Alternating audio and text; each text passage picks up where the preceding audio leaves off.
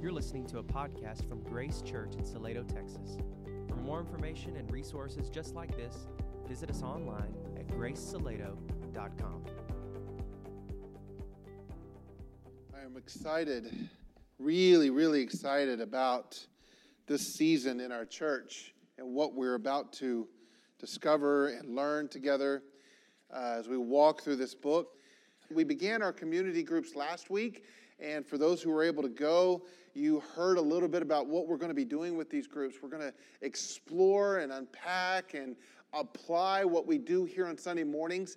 We're going to do it together in community. We're going to explore these things together, and I love that we're beginning with the book of Philippians. We're going to see, in this book, we're going to see a man, really men. It says Paul and Timothy were sending this letter, but we believe that Paul is the author of it.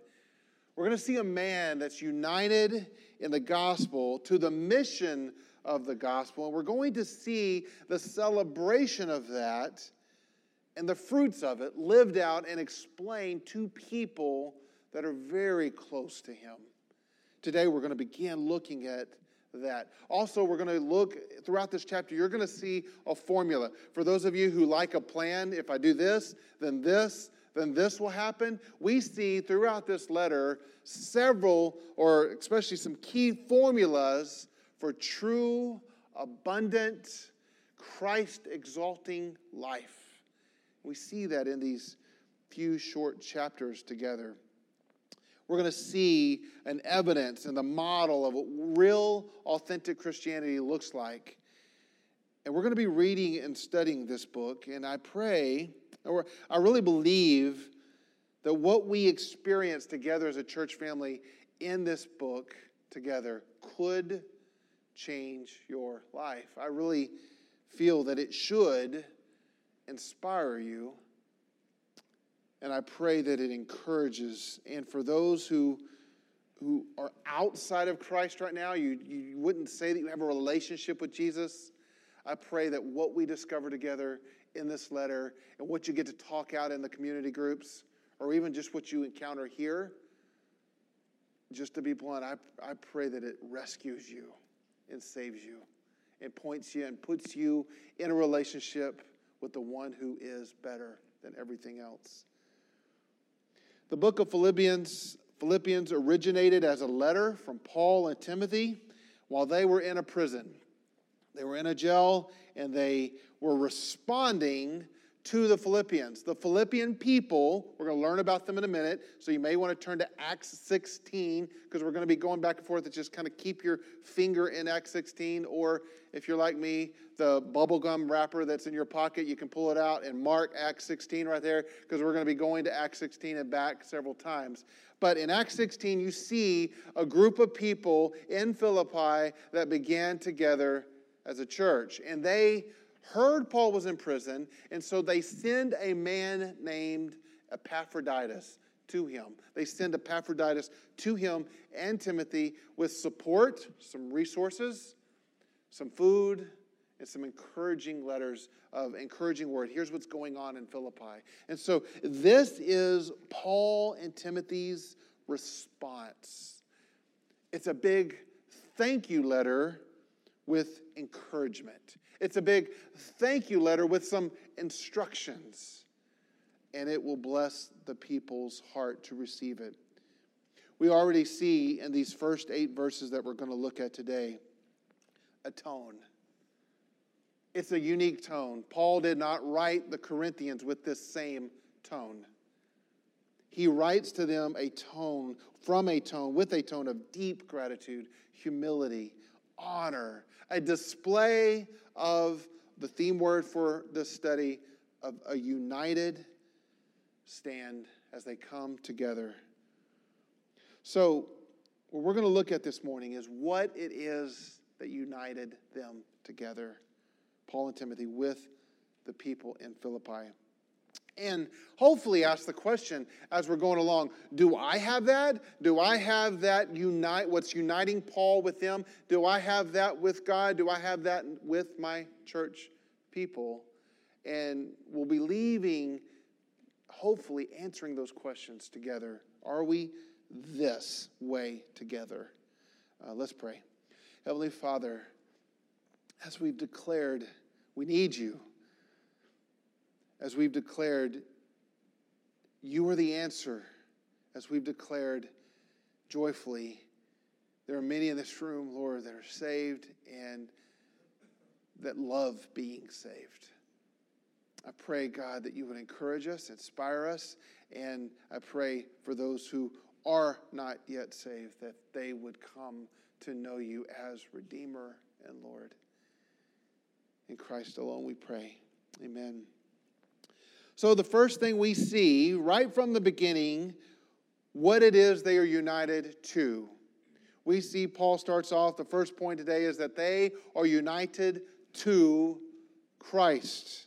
Look with me here. Paul and Timothy use a word that describe this link, and they say, Paul and Timothy, slaves of Jesus Christ. The translation that we have here on the screen, the translation that might be in your Bibles, is the word servant, or even closer is bondservant, but the real word, the Greek word, is doulos.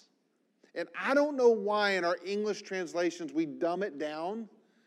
I think the word of slave has such negative connotations, rightfully so, that we don't even want to use it here. But Paul, doulos, is calling himself not just a servant, because servant in our day sounds kind of general. Oh, wow, what a servant. No, slave, united to, chained to Christ. There are several translations that honor that keep slave in it, and I want to talk about why slave versus servant is important here. Paul uses the title doulos in his letter to Rome. He says, Paul, a slave to God, and he uses it here.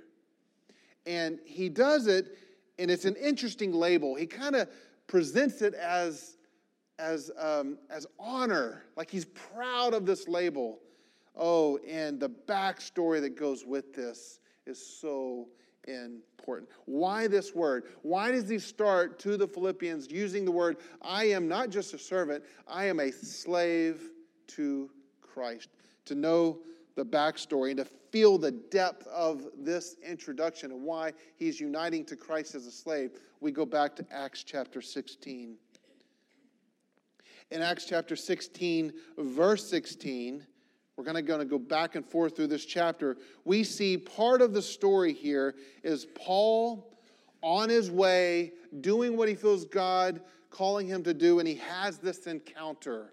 Paul and Silas and Luke, they're together, and others. And here's the way it reads. Verse 16 of chapter 16. Once as we were on our way to prayer, a slave girl met us who had a spirit by which she predicted the future. You getting this? This girl was enslaved to men. Men were using her to make money because she had this unusual ability to predict the future. She was a slave. She made a large profit for her owners by fortune telling. As she followed Paul and us, she cried out, these men who are proclaiming to you the way of salvation are the servants of the Most High. The real word is doulos. She calls them a slave. This slave girl is going around in a mocking way, in a sort of an exposing way, saying they too are slaves. They're slaves proclaiming Jesus. Verse 18 says she did this for many days. Paul was greatly annoyed. Paul did not like this label of slave. He did not like this girl coming and causing havoc. For several days, he was annoyed by this. Turning to the Spirit, it's important, he said, I command you in the name of Jesus Christ to come out of her. And it came out of her right away. She was possessed. This wasn't an ability that she was born with. She was possessed. So in a sense, this girl was enslaved to the demons and enslaved to man. She knows what it means to be called a slave. And immediately it came right out. Verse 19, I'm going to go on just to tell you what happened. When her owners realized that their hope of profit was gone, they seized Paul and Silas, dragged them into the marketplace to the authorities. And we'll pause there. Paul begins his introduction, going back to Philippians, using this identification that was given to him by a slave girl. He once heard it, and it annoyed him. You're a slave of Jesus. And you can just kind of hear this going on over and over again. Slave of Jesus, telling the story of salvation, slave of Jesus. And it doesn't say anywhere in that context in Acts 16 that Paul was like, yeah, I like that. Keep it up. Let's go. No, it says he was annoyed. 10 years later, he writes a letter back to the Philippian people. That's where this was. This was in Philippi when that girl was saying that. They were in this context. He writes a letter back to them, and you can kind of hear, you can kind of feel Paul as he says, here's how I'm going to start my letter to them. Paul, a slave of Jesus. You know, as Paul's sending this letter, he knows who's in that group hearing the letter. The way this worked was he sent back with Epaphroditus. They would gather around. The elders would grab this letter from Paul, and the elders would read it. And in that room, most likely, there is a girl who once was possessed by a demon, who was once enslaved by men, hearing this letter. And as it begins, Paul proclaiming, still a slave. I love the switch here. There's a labeling here that Paul welcomes in his tone, saying, I love that now I can say boldly, that little girl who annoyed me was right. Imagine the feeling of the little girl reading this letter. 10 years later, what can go on 10 years after this great awakening in your heart? You feel rescued. You're saved by the power of Christ. There's a lot doubts, a lot of persecution, a lot of confusion, and then you get this letter, and the first thing Paul does is reference you. How encouraging it must have been for her to hear Paul say and identify himself as a slave to Jesus. This happens to us, doesn't it? There are times in our life, I was trying to think of heroes who had been called things that was annoying, that was like it intended to be a put down or a mocking way. I think of people like William Tyndale or John Huss, and you just think of those people that they were called names and they were meaning to put them down, and as they were going into eternity, they're remembering those statements and declaring them as, yes, I'm proud to hold that name. But I don't really have to go far into the history books. I just have to go back into the 9th grade for me. I remember in 8th and 9th grade, those were the toughest years in a way of me standing my ground, fighting peer pressure, and I didn't like the label that was being attached to me. Holy roller. They mocked me for being this sort of Bible kid, this church kid, and I was just getting tired of it, and they were insulting me, and there's a lot more names that they called me. And most of them liked me. Most of the people liked me. They weren't mad at me. They just were like, oh, Jason's this. And I remember graduating and still in our cap and gowns. Hadn't even made it to the cars yet to go to the after graduation party. And one of the guys that sat at the table that mocked me for being that way with tears in his eyes said, Jason, more than anything, I want to be like you. I want to be a guy who loves God like that. Or I want to be a guy that God loves like that. And I just looked at him and said, Scott, you can be. You can. I felt the label, and I felt good about it. Paul has the label of slave, given to him by a girl who was mocking him, really by demons who were mocking him.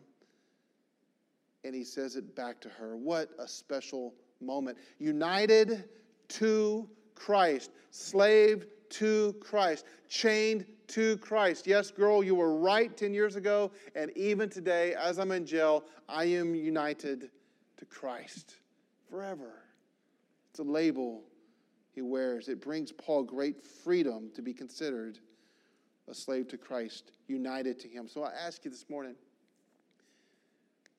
if people were to mock you, make fun of you about what you're united to, what you're joined to, what you're passionate about, what would it be?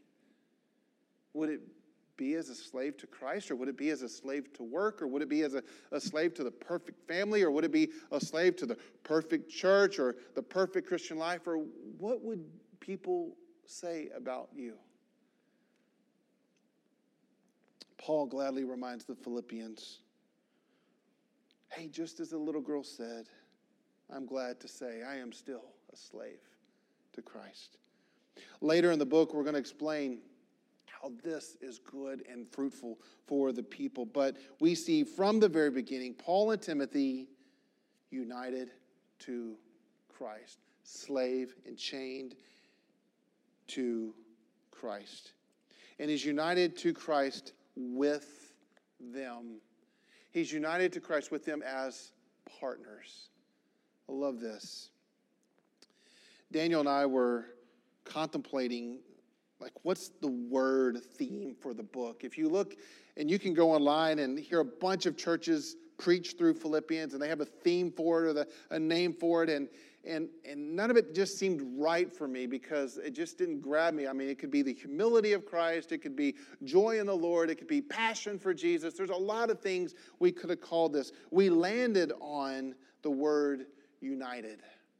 Because, like I said, from the first, it's a united to Christ. But all throughout this chapter, you see Paul use some similar words that refer to what we call partnership. In verse 5, look with me in verse 5, we see, because of your partnership in the gospel from the first day until now. And then we see a similar part in verse 7. It is right for me to think this way about all of you because I have you in my heart and you are all partners with me in grace. What is this word? A word that we use as fellowship is the word koinonia. In verse 5, it is a Greek word koinonia, which means partnership, fellowship. It could read, your translation may say, fellowship in the gospel. In verse 5, it's the feminine noun version of the word koinonia, which means to participate with. It's been something given to you. I've been identified as. They've declared me, given to me, this identity of partner, koinonia.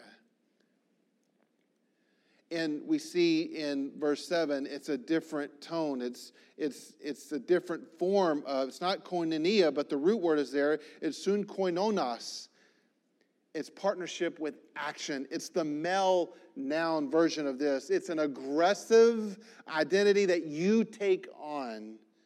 And throughout this book, Paul and Timothy are constantly feeling and referring back to these people as, you're our partners. You're our partners because it's been declared to you, and you're our partners because of what you're doing.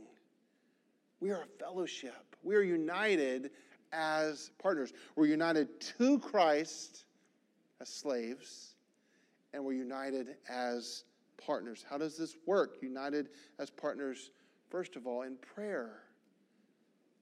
Look with me in verse 3 and 3 and 4. Paul says, I give thanks to my God for every remembrance of you, always praying with joy for all of you in my every prayer. Are you hearing that connection he has with these people? Paul seems to be captivated by the thought of this group of people. If you left this church and you moved away across the world or even to another state, when you think back on the people sitting next to you in the row, would the word captivated ring your bell? That's what we're going for. Paul was united with them in prayer. Paul was amazed that these people were still his partners. Paul was amazed that they wanted to remain partners with a slave to Christ. Paul received from them the benefits of this partnership. He was overtaken by them so much that he writes, "Every time I think of you, I'm so thankful to God for you. I'm in awe that God would be so kind to me to give me people like you." He prayed for them with an unusual passion. This unusual joy, this unusual connection is fueled by something. Paul considers them partners in prayer because he considers them partners in the gospel. Look with me, and we can see the beginnings of all this. Let's go back to Acts 16. This is where it all began.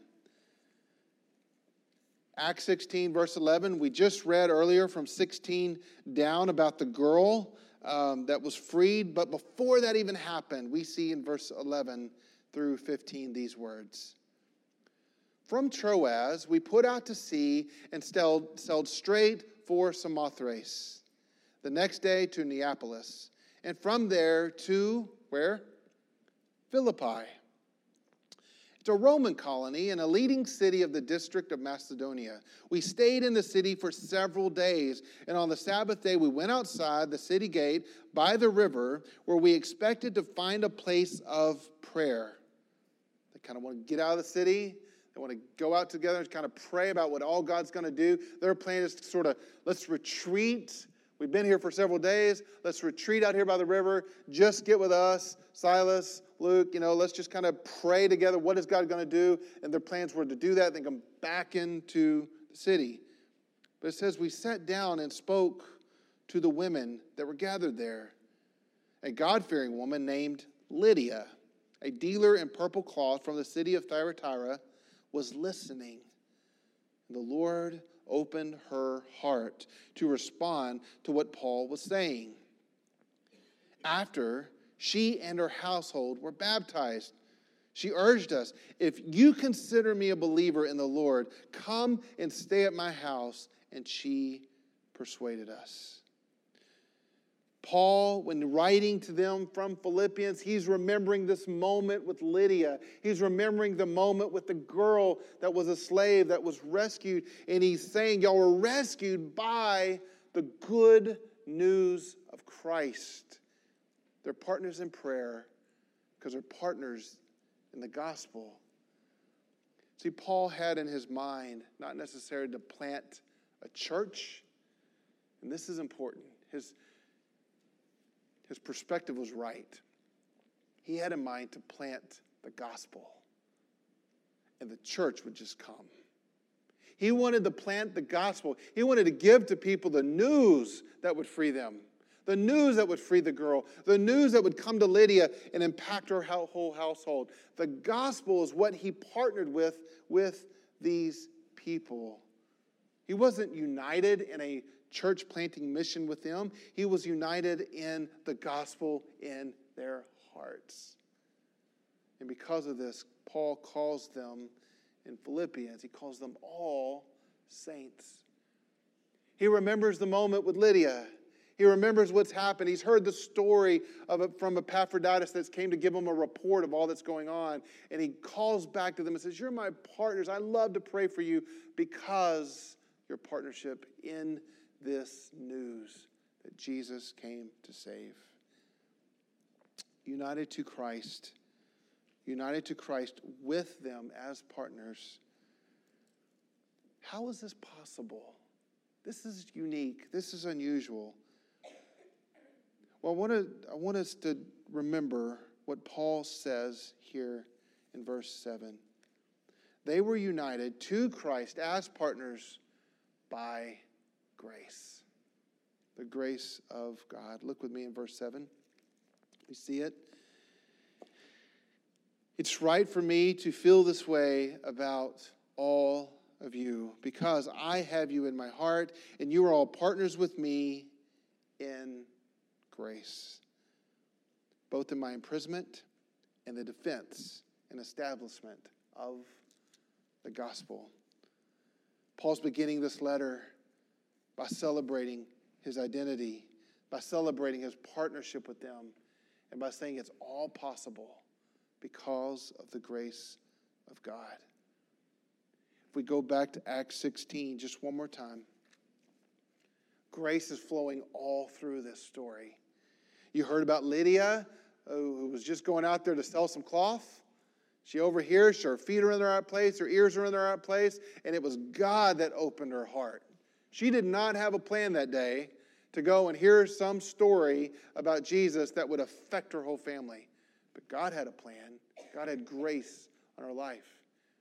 We have the story of the slave girl and all her owners and everybody. She did not have a plan that day to wake up and mock a guy by saying he's a slave to Christ, and that unpacked her and free her and knock the chains off her life.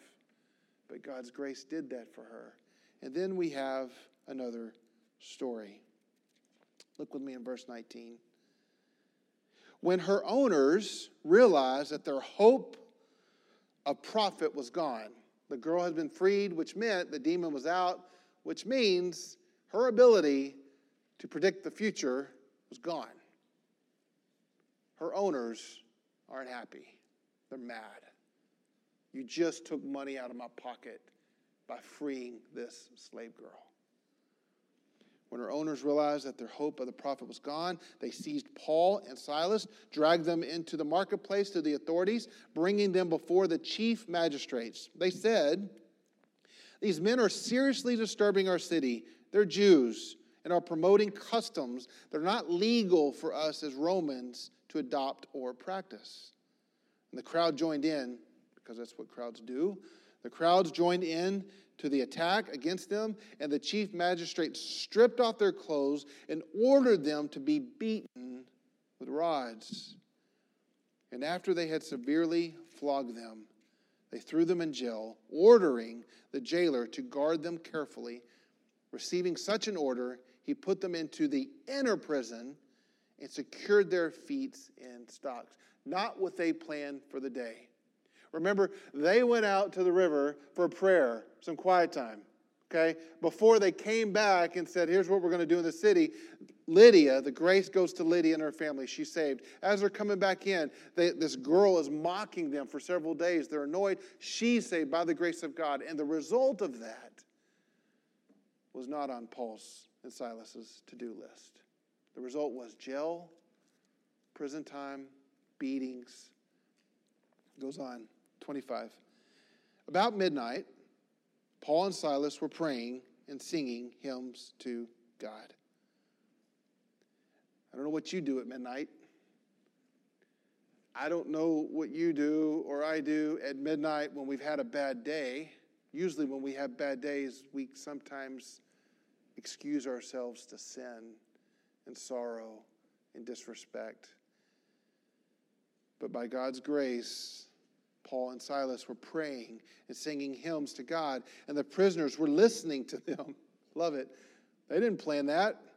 Suddenly there was such a violent earthquake that the foundations of the jail were shaken. They didn't plan that. And immediately all the doors were open and everyone's chains came loose. That is not part of Paul's ability to do. He didn't plan that out. When the jailer woke up, he saw the doors of the prison standing open. He drew his sword, was going to kill himself since he thought the prisoners had escaped.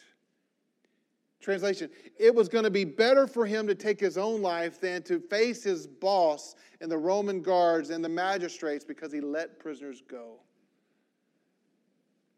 Verse 28, but Paul called out in a loud voice, "Don't harm yourself, because we're all here." The jailer called for the lights. He rushed in, fell down trembling before Paul and Silas. He escorted them out and said, "Sirs, what must I do to be saved?" They said, "Believe in the Lord Jesus, and you will be saved, you and your household." And they spoke the word of the Lord to him, the gospel, along with everyone in the house. He took them the same hour of the night, washed their wounds right away, he and all his family were baptized. He brought them into his house, set a meal before him, and rejoiced because he had come to believe in God with his entire household, not his plan. They were united to Christ as partners in grace, by grace. This has grace all over it. No church plan, no church growth plan model is planned out this way. None of it. But God acts when the gospel goes from our mouth and he does stuff that we couldn't believe, and his grace is all in it. Philippi was a place where retired soldiers lived when they were done with battle. There was no news or opportunity for the gospel to come. There were a few Jews that were living there, but the opportunity, the seed of the gospel wasn't planted there. It just was vague. There's no way for them to hear it, even know, have any connection with the true God. And then Paul and Silas and his group came. Lydia saved. Slave girl was rescued. And now a jailer and his family were all saved. This is the grace of God. And as Paul is writing back to the people, he knows who's in that house listening to this letter. I'm writing to you, Lydia, and your family that are there. I remember the day you were saved. I didn't plan it. It was God's grace. You're my partner in that grace moment. I'm writing to you, girl, oh, how old are you now? You're probably 16 now. Maybe you're 18. And I remember the day that you were rescued and you were saved. You were mocking me, but I like that term. I'm a slave for Christ. I'm saying it back to you. You're a slave for Christ now. I remember that. You're my partner in grace. Oh, jailer, you're in a room with your family, with people you would never associate with before. You were going to kill yourself. But I'm writing to you because you're my partner in grace. Grace, grace, grace. Paul, united from the beginning with these people by God's grace. We are united. We are united to Christ. We are united to Christ as partners in prayer and the gospel. And we are united to Christ as partners only by God's grace. I didn't even get to the verse that we all know in Philippians 1, verse 6. I'm going to tease you. We are hearing this week Paul being united to God, being united with partners by grace from the beginning. But look with me in verse 6, just a little teaser for what's to come next week.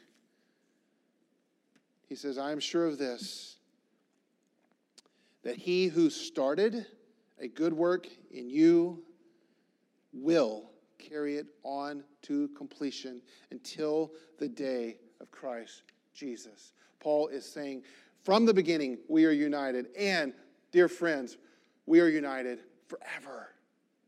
There's nothing you can do. There's nothing you have done. There's nothing you can do. Little girl of 10 years old or for the last 10 years, you may have been doubting, but guess what? He started that work in you as a slave girl. He's going to continue it on.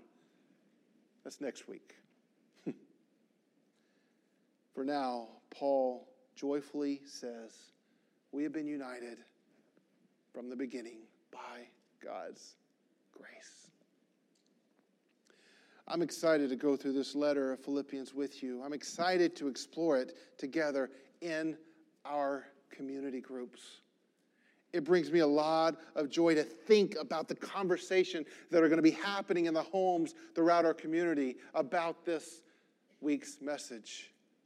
We want to begin this study together as partners. I want to ask you a few things to consider. Are you in a group? Because this letter was written to a group. This letter was written to a community group for them to talk about, for them to identify with, for them to relate. Say, oh, yes, I'm his partner. Yes, this is when that happened. And Paul is writing this in such a way as to stir in them. Talk about the day, Lydia, that you were saved. Talk about slave girl, the day that you were delivered. Y'all talk about it. Y'all remember that. Don't get over it ever. Get in your group. Talk about it. I would love for you, for your joy, to consider a community group to belong to so that you can experience the joy of just hearing somebody else's story. It's good. There's nothing like it. There's nothing like it. No amount of snaps can equal hearing the story of somebody telling you when they came to the Lord. It's a group you don't want to miss out on. Let me ask you, has there ever been a beginning with you? We're celebrating, talking about today, united from the beginning. When was your beginning? When was the day that you heard like Lydia?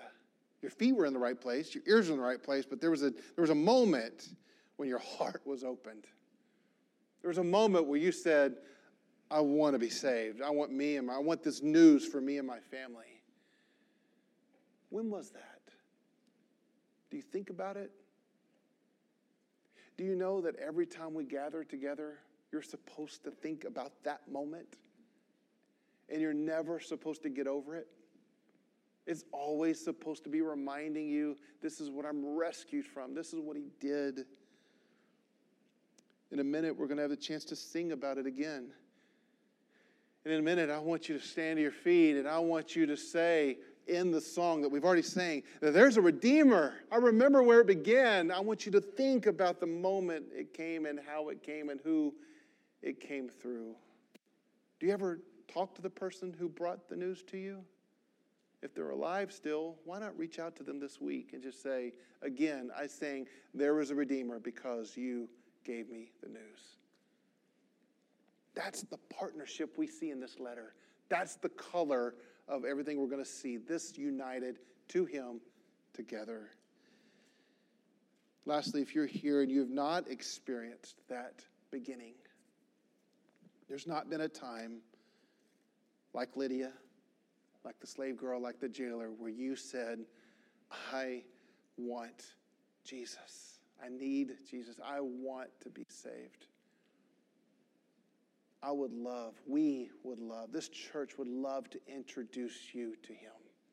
He's better. He's worth it. We'd love to share with you some really good news that will not only change your life, it will change your eternity forever.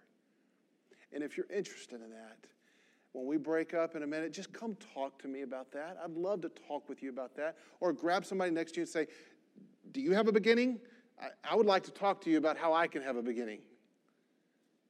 I would like to be united to this story. Talk to me. If you get out of here without talking to me, that's fine. Get out of here without talking to somebody. I pray that you don't, but then go to a group and start talking to the people in your group about how to begin a life with Jesus. Let's pray.